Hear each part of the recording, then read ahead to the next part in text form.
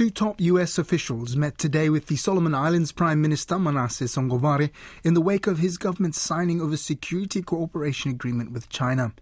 Solomon Islands government officials confirmed the arrival into Honiara and meeting appointment for the U.S. National Security Council Indo-Pacific Coordinator Kurt Campbell and the U.S. Assistant Secretary of State for East Asia and Pacific Affairs Daniel Kritenbrink. Washington, D.C. announced the visit before Honiara and Beijing signed on the dotted line, and concerns about the treaty are expected to be a major talking point. The only other known item on the agenda so far is talks around opening a U.S. embassy in Honiara. If you're interested in the updates on this story, please visit our website, rnzi.com.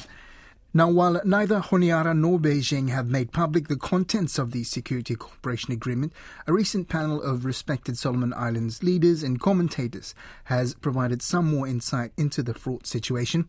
The Blue Pacific Futures series on the Solomon Islands Security Agreement was co-hosted by the University of Hawaii and Georgetown University. The panel was attended by over 300 people from all over the world, the highest number of audience to attend the panel series, underscoring the importance of the issue. The first panelist to speak was the opposition MP, Peter Kenny Lorea Jr., member for East Ariari in Solomon Islands and chairman of the Foreign Relations Parliamentary Committee. He reiterated his concern with the agreement and questioned the need for it, pointing out that Solomon Islands' security problems were purely domestic and isolated to the capital, Honiara. So I just don't think that a treaty or diversifying our security will add value to our current security arrangements and setups. So I, for one, don't condone or think that this was a path that we should take, and it's a path that would benefit Solomon Islands. For me, I think that the biggest winner here would be the People's Republic of China in terms of a foothold in the Pacific region through Solomon Islands. In contrast, a former Prime Minister and the longest-serving Solomon Islands parliamentarian, Danny Phillip, argues there is a definite need to strengthen police and national security in the country, given the fractious nature of the country's political and traditional power structures. Danny Phillip says successive Solomon Islands governments have struggled to find ways of making tribal lands, cultural values and systems become more relevant to modern economic development needs. These unresolved fundamental reforms often developed into internal challenges that have become more serious and have political overtones, which cause social segregation that often develop into violence and destruction, and hence the need for establishment of strong and effective internal security apparatus and systems to underwrite and guarantee economic development, investments, and national assets. This alone is the basis for the expanded scope of security arrangements between Solomon Islands and China.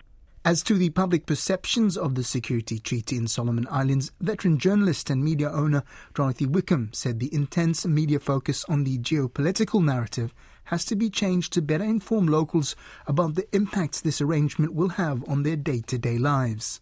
Right now, I think a lot of Solomon Islanders don't know what we are talking about, and actually don't really care, to be honest with you. I think everybody's struggling with their everyday needs. Everyone's concerned that the schools have not started, and we've had now the second wave of the COVID community transmission now. The numbers are climbing, and also the access to just basic food and services, medicine in our clinics. Those are the issues that I think Solomon Islanders are worried about.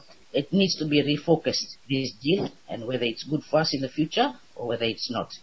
Solomon Islands National University professor and political expert Transform Angorao says the fact Solomon Islands needs external help is indisputable in his view, but whatever supportive arrangement is established for the security apparatus of Solomon Islands, it needs to be coherent and not have the kind of conflict currently playing out amongst the parties providing that support. Unfortunately, because of the way in which it has been developed, the evolution of this particular arrangement has given rise to these different conflicts of views. But I'd like to be able to see that, to that extent, perhaps the text of the agreement that we have, and it's probably water under the bridge now because it's been signed, could reflect this coherence a little better, as it were. You know, there are regional considerations around which we operate. And while it might be true that we are friends to all and enemies to none, it's also important to remember that we can choose our friends, but not our neighbors.